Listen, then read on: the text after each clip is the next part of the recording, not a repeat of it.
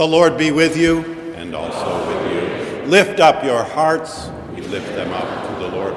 We gather to worship Almighty God, to illumine the imagination by the beauty of God, to quicken the conscience by the holiness of God, to warm the heart by the love of God, and to devote the will to the purposes of God. The liturgy, music, and homily are offered for our gathered congregation here at Marsh Chapel, for our radio congregation across New England at NPR WBUR 90.9 FM, and for our internet listenership around the globe at WBUR.org. We invite your prayerful and material support, your written and emailed responses, your selections and choices of ministry service in our midst, and as the Spirit moves, come Sunday, your presence with us in worship. This is the day the Lord has made. We shall rejoice and be glad in it. As we are able, may we stand in the praise of God.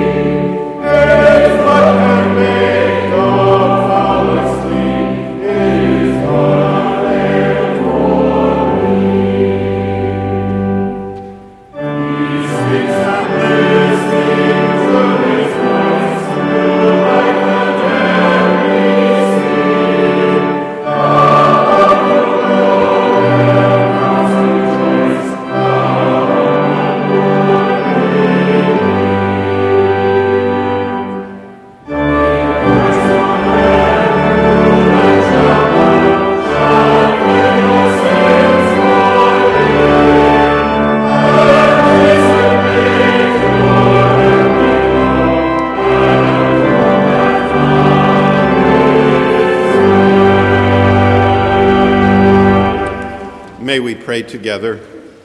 O Lord, you have taught us that without love, whatever we do is worth nothing. Send your Holy Spirit and pour into our hearts your greatest gift, which is love, the true bond of peace and of all virtue, without which whoever lives is accounted dead before you. Grant this for the sake of your only Son, Jesus Christ, who lives and reigns with you and the Holy Spirit, one God, now and forever. Amen. Please be seated.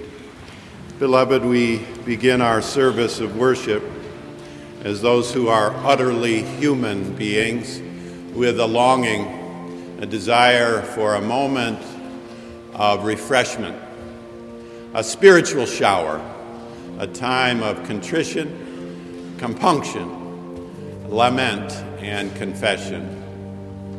In historic tones, our choir guides us in our silence and our prayer in the singing of the Kyrie. As they do so, let us pray.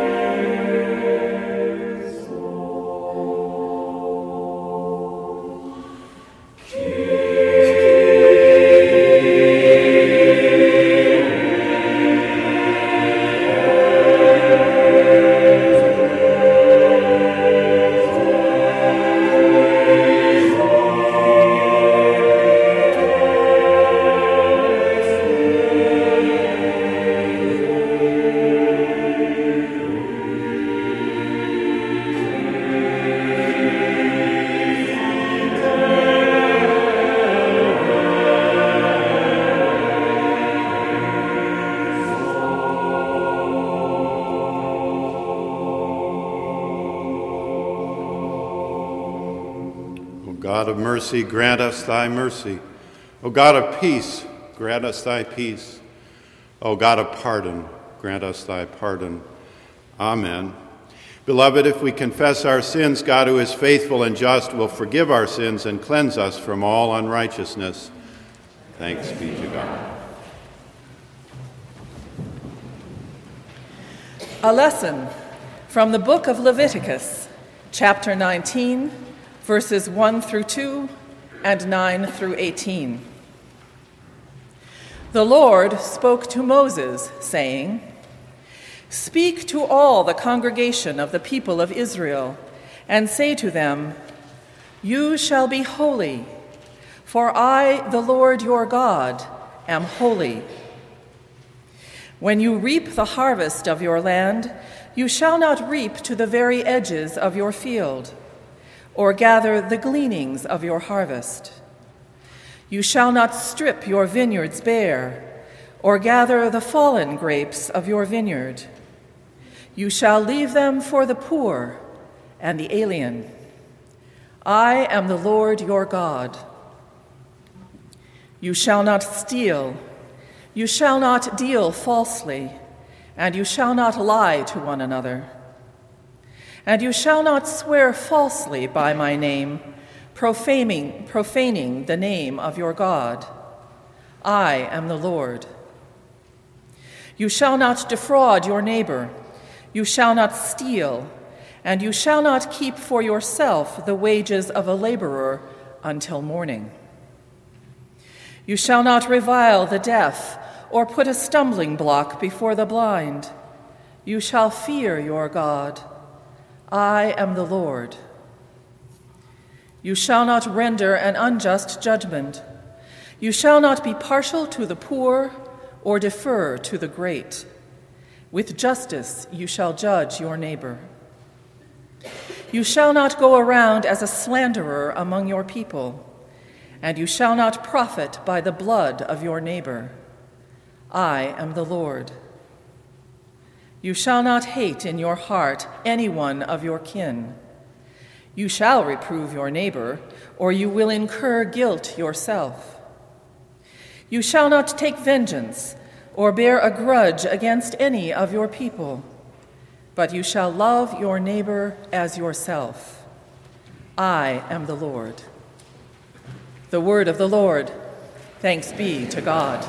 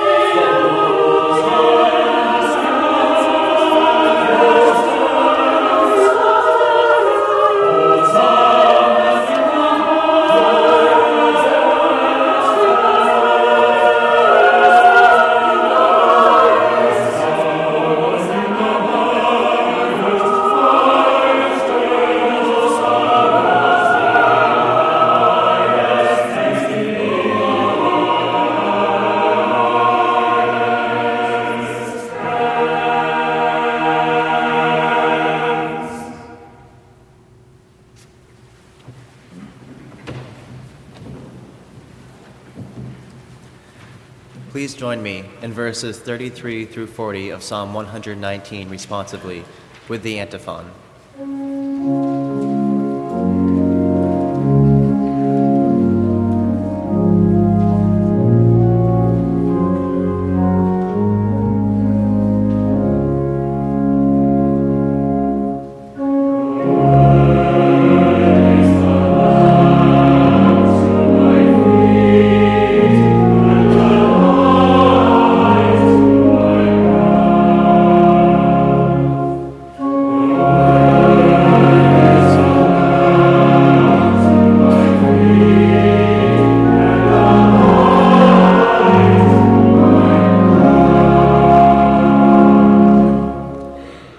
Teach me, O Lord, the way of your statutes, and I will observe it to the end. Give me understanding, that I may keep your law and observe it with my whole heart. Lead me in the path of your commandments, for I delight in it. Turn my heart to your decrees, and not to selfish gain. Turn my eyes from looking at vanities. Give me life in your ways. Confirm to your servant your promise, which is for those who fear you. Turn away the disgrace that I dread, for your ordinances are good. See, I have longed for your precepts. In your righteousness give me life.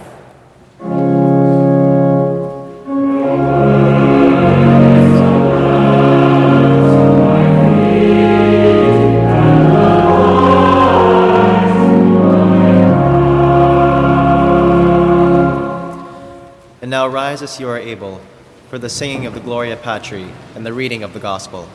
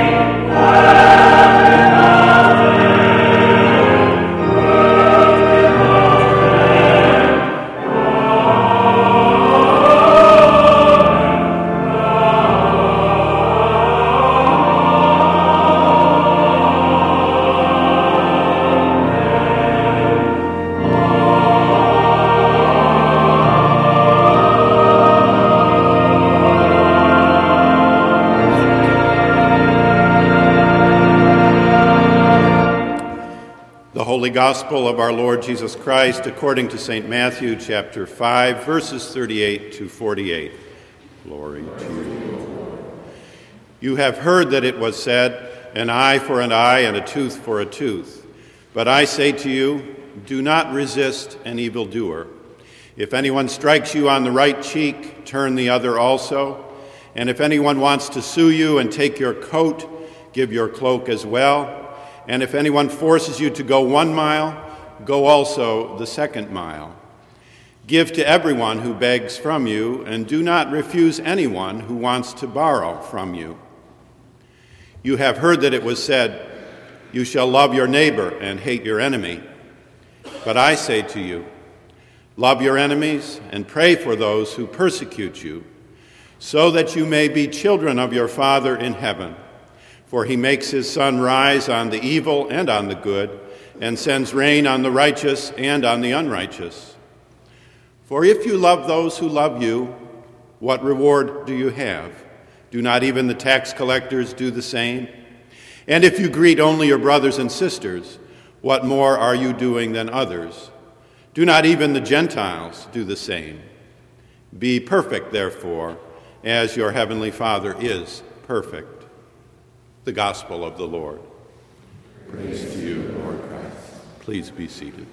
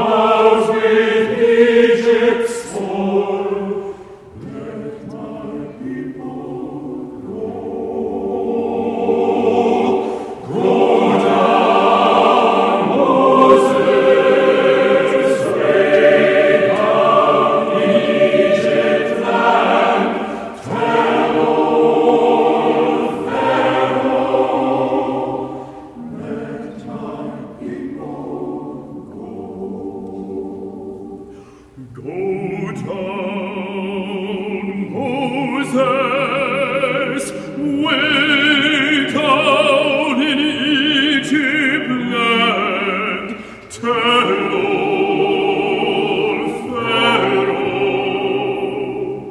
let my people go.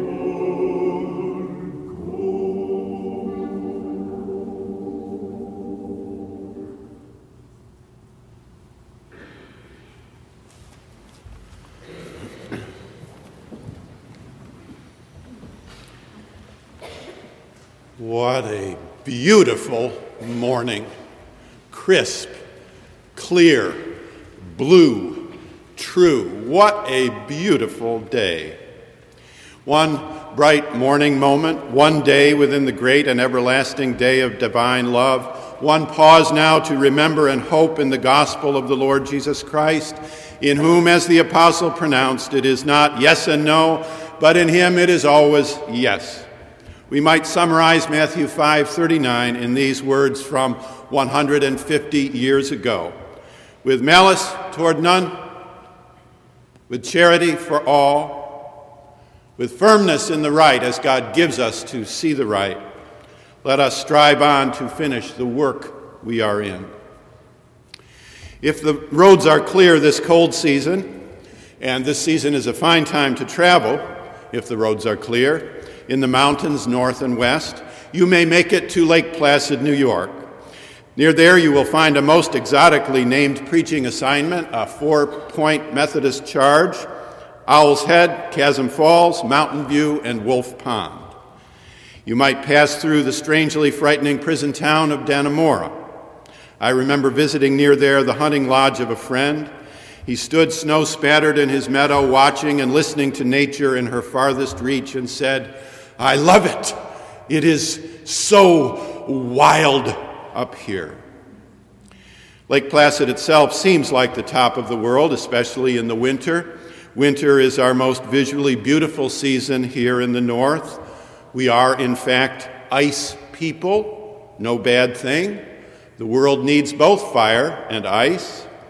So here is Lake Placid, and here is Mirror Lake, and here is the Olympic Pavilion, and here is the ski lift from which to view the grandeur of the mountains, the poverty of the North Country, the stark serenity of Old Man Winter, in this season a colossus striding upon the earth. You are on top of the world, or at least as far up as we get around here. Before you go off to dinner or the hot tub, I propose a further little visit. Out behind the ski lift, a long way from the road, and not overly well marked, there is a grave site. Trudge a few paces into the snow and take a look, and there, if you brush back the powder, you can make out the name and the dates.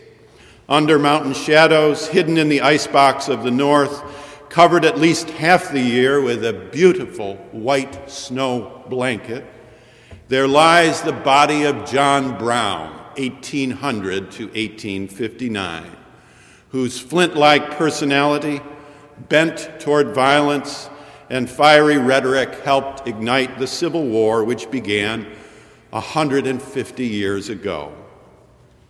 His is a fitting rough grave lost in the outback of the Empire State. He lies just about as far from the Mason-Dixon line as one can go and still stay within this country. Gardner Taylor once said that we have not allowed the greatest conflict, the greatest tragedy of our history as a people, the Civil War, to teach us as much as it might. 600,000 men lost their lives 150 years ago. 150 years is not that long ago. I can remember very sharply the events and remembrances of the 100th anniversary of the Civil War in the early and middle 1960s, a third of the way back. We have a shared history from well before and after 1861, and it is out of that long history that we pause for a moment this morning to listen to the Gospel of Matthew, chapter 5, verse 39. And while there are easier sentences which might tempt us here in this reading, we shall listen to the hardest, the hardest anyway for interpreters. Do not resist one who is evil. As today's reading reminds us, we are from and out of a deep, though intricately varied ethical tradition that enshrines selfless love, Christocentric love, cruciform love as the cherished ideal of human behavior. You have heard it said, "You shall love your neighbor and hate your enemy." But I say to you, love your enemies. We have in this chapel over some years tried to hear the beautiful chorus, the four-part harmony of the Scripture in the Gospels. So today, the flickering soprano melody, the voice of Jesus of Nazareth, teaching us to love others, to love all, to love with malice toward none, yes, to love our enemies. The alto, the contralto struggling of the primitive church, waiting and waiting for the promised, expected, proximate return of the Lord, and developing a missionary tract found here and in Luke 6 for use in teaching and evangelism. The tenor, Matthew, our gospel writer, who has collected and composed and waits long, substituting, "You must be perfect," that is, whole, complete, true, for Luke's earlier "be merciful." And then the bass, stretching from the Mediterranean community of the first century to the Charles River gathering today of Marsh Chapel. Jesus, church, writer, legacy, soprano, alto, tenor, bass. If anyone smite thee on the right cheek, turn to him the other also. Coat, cloak, 1 mile, 2. If you love those who love you, what reward have you? Again, we might with these verses stay with the heavy emphasis they clearly have on personal relationships, where the ice is thicker and we are safer. For an individual, alone and with no responsibilities to others, there are many options for selfless self-sacrifice. But the harder question, and the spot on the pond where the ice gets thin, or at least thinner, is how far the principle can be applied to groups, and especially political life. Our recognition that the dominant alto, tenor voices of the early church and evangelist, expecting very soon the return of Christ, and hence shading this ethic as an interim ethic, helps, but it does not mute the soprano melody flickering there. Resist not. Here is a ringing question placed against the ethic of retaliation that dates back to Hammurabi and the Roman law and to Aeschylus, and is epitomized in the lex talionis, eye for eye, tooth for tooth. And 539, thin ice, resist not. How shall we hear this verse? Especially, how shall we hear this verse in relation to the brief span of human history given to our keeping, yours and mine? Over 20 centuries, and speaking with unforgivable conciseness, as one must in a 22-minute sermon, two basic understandings of war and peace have emerged in Christian thought. As you know, these roughly can be called the so-called pacifist and just war understandings. Pacifism preceded its sibling and infinitely extends to all times the interim ethic of the New Testament, which even here in Matthew, a late writing, expects that the coming of Christ will soon make moot our ethical dilemmas, and so tends to err on the side of quietism, or in the case of arms, pacifism. To him who strikes you on the cheek, offer the other also. Many utterly saintly Christian women and men have and do honor this understanding with their selfless commitment, including many in this congregation today. My own pulpit hero, Ernest Fremont Tittle, the best Methodist preacher of the 20th century, did so from his Chicago pulpit through the whole Second World War. Think about that for a minute. I did for more than a minute when I preached from that very pulpit last June. And while personally I have not been able, to this date anyway, to agree with him, I never compose a sermon on this topic without wondering and to some degree fearing what his judgment might be. The multiple theories of just war, or war as the least of all evil alternatives, have developed since the 4th century and the writing of St. Augustine. Here the command to be merciful, even as God is merciful, is understood tragically to include times when mercy for the lamb means armed opposition to the wolf.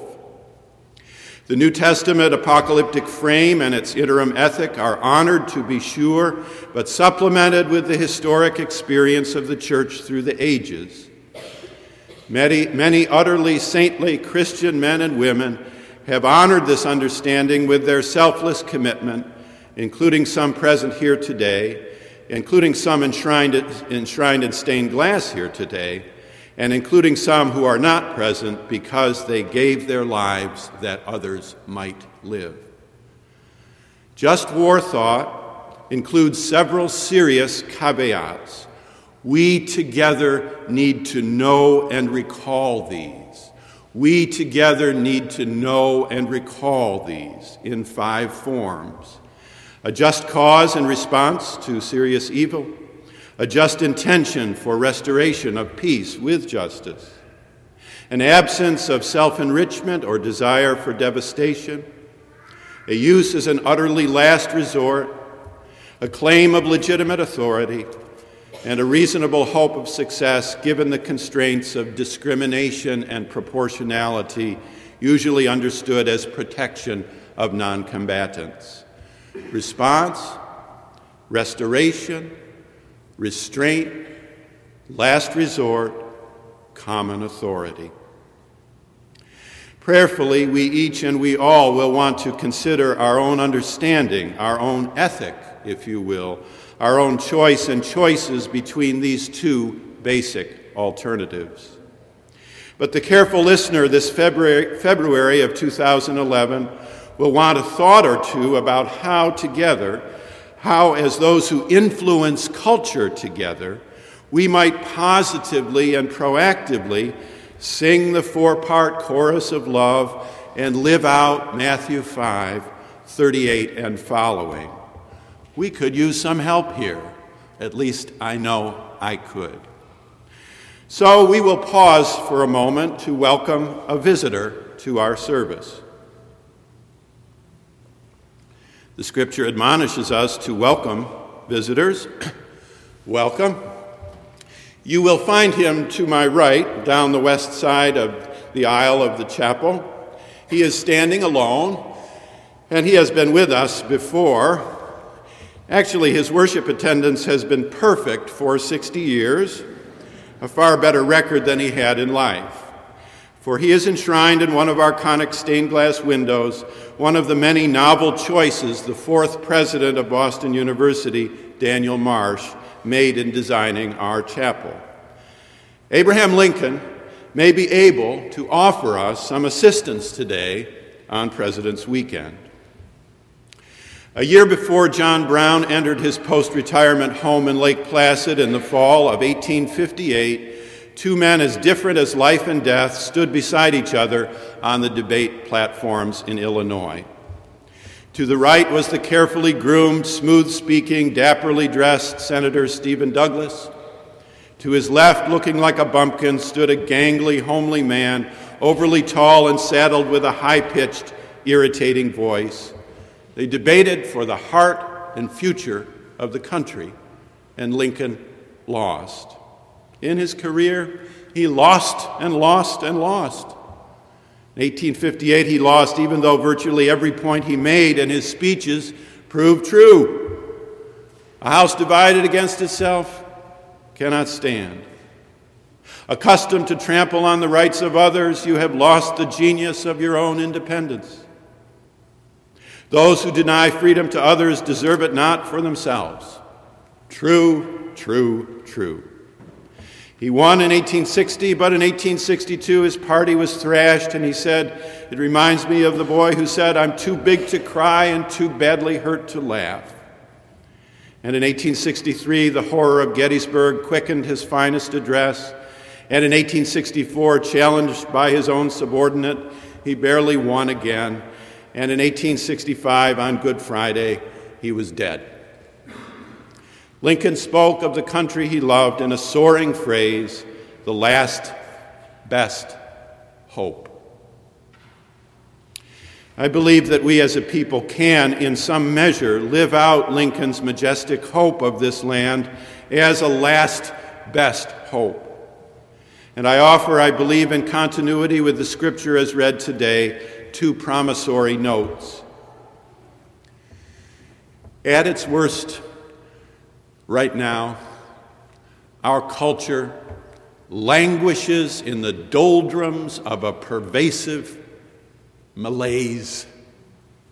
We are hungering for an uplifting vision of something good and new. A quickened excitement for the power of forbearance and the peace of a discipline against resentment can help us live out a faith engaged with culture and help us build a culture amenable to faith. Forbearance, a spiritual discipline against resentment. We may be entering an epoch of forbearance. You will remember something of forbearance, patient restraint, a great power for doing good. Sometimes it reminds us it is better to have patience than brains. If we can restrain ourselves here and then into the future, if we can forbear, we shall find that the community of peoples will see in us a glimmer of a last best hope. We may model as a people, as a culture, as cultures, a path forward into a time of freedom and diversity and toleration and compromise and peace. And here our guest, welcome, sir. Lincoln holds a key for us, a dream and hope of malice toward none. We may also be entering an epoch of spiritual discipline against resentment. Here I simply refer to a great American and a greater historian, Christopher Lasch, who wrote, "The only way to break the endless cycle of injustice, as Reinhold Niebuhr argued, is nonviolent coercion with its spiritual discipline against resentment. In order to undermine an oppressor's claims to moral superiority, one has to avoid such claims on their own behalf." Again, in the confines of a sermon, I can only sketch. Lasch's essay distilled this theme, a spiritual discipline against resentment, from the lives and writings of Niebuhr, Martin Luther King, the Boston Personalists, and many others. He saw, as we too may see in the Matthean passage earlier read, the necessity of holding at bay those deeply human sentiments that easily and tragically attach themselves to us when we are fearful, attacked, violated. For a future to emerge that is more than simply a repetition of the patterns of the past, this people, must develop this spiritual discipline against resentment. And if we can model as a people this discipline, others around the globe will find cause to agree with Lincoln's assessment of this land, this country, our country, as a last best hope. Here Lincoln holds a key for us, a dream and a hope of malice toward none. What is this discipline? What does it look like? How is one to find its power? Truly, I see no better source than a confessional reliance upon the Christ of Calvary. Truly, I see no better reading than the one we heard a moment ago. An epic of forbearance, a spiritual discipline against resentment. I am not at all sure that I can define these for you, but I can give you an example in life and speech. It was the genius of our visitor, Lincoln, which best bespoke this twin hope, especially in his second inaugural. Within 2 months of writing and offering these words, he was dead.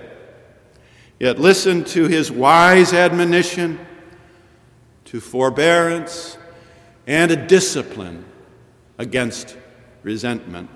March 4th, 1865, in passing. At this second appearing to take the oath of the presidential office, there is less occasion for an extended address than there was at first.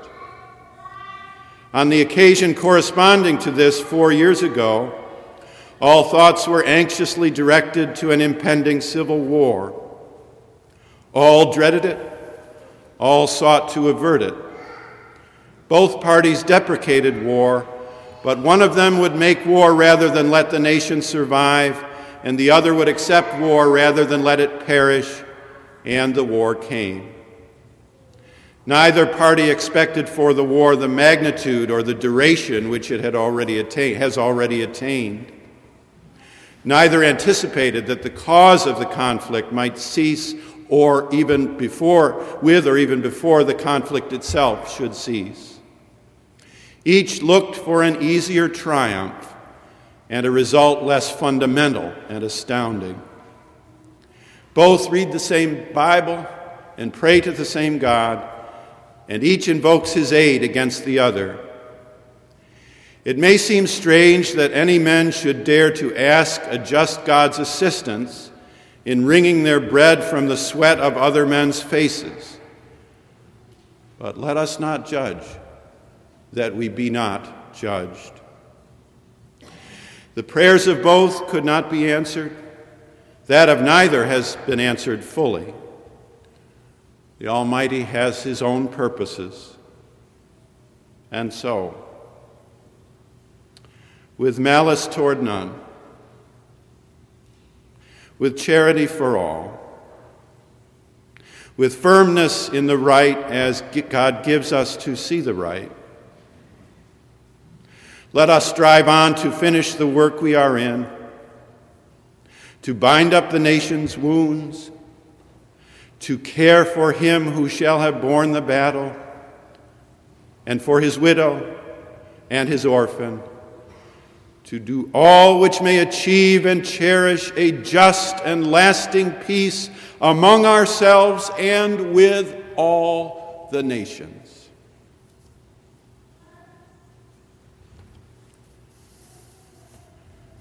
Amen.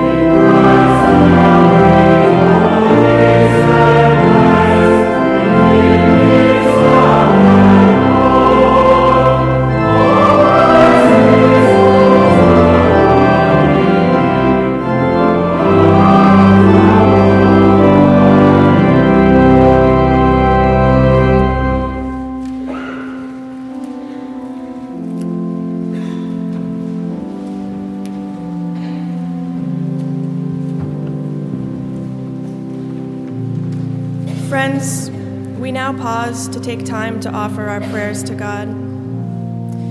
You may sit, stand, kneel, or come to the altar rail as according to your tradition. Now, please join me in singing, "Lead Me, Lord."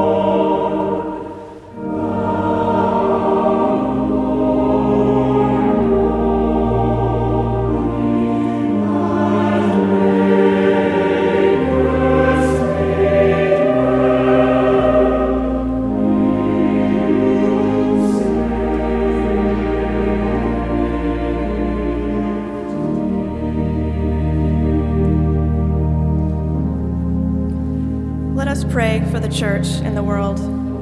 I will conclude each prayer with "Merciful God." Please respond with "Hear our prayer."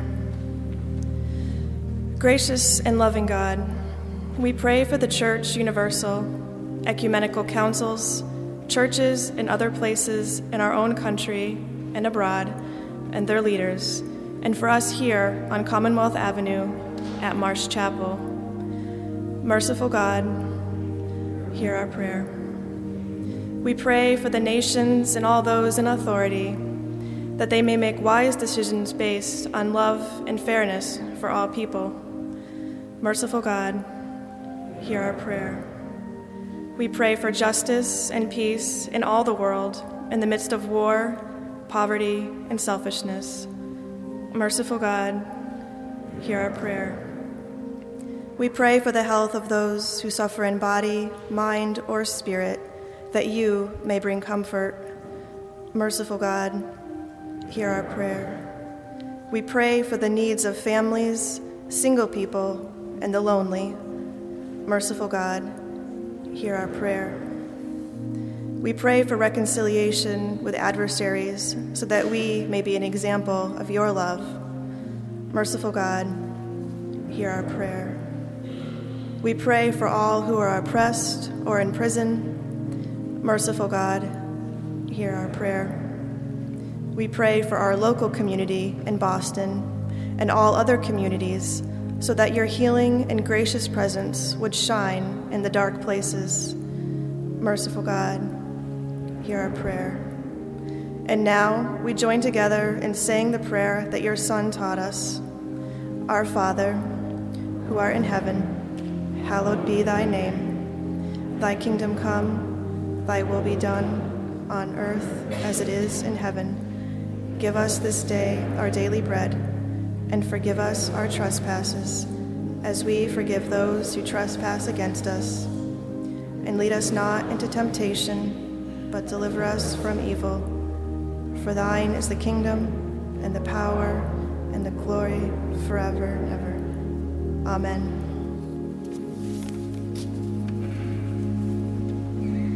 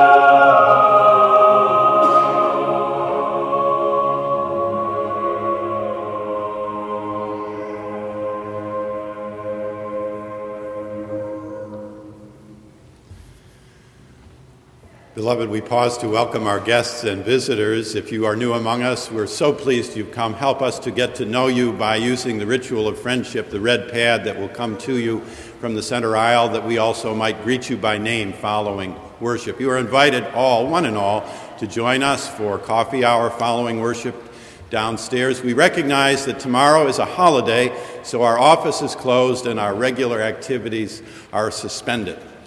With these thoughts and concerns before us, let us continue to worship together by presenting our tithes and offerings.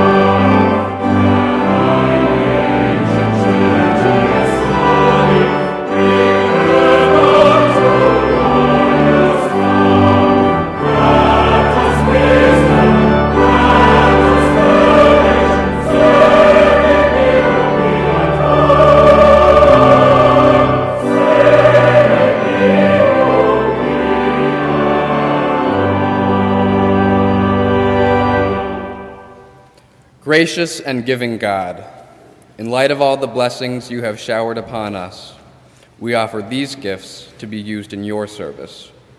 We only pray that they be used to glorify your name and to heal your people.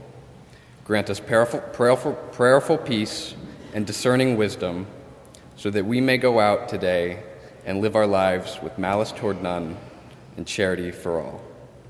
Amen.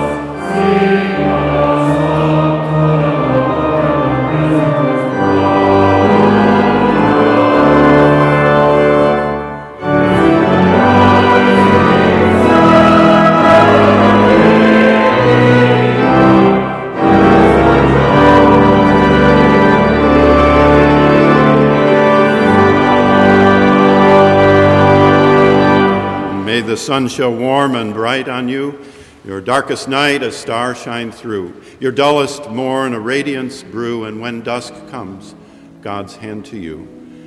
Amen.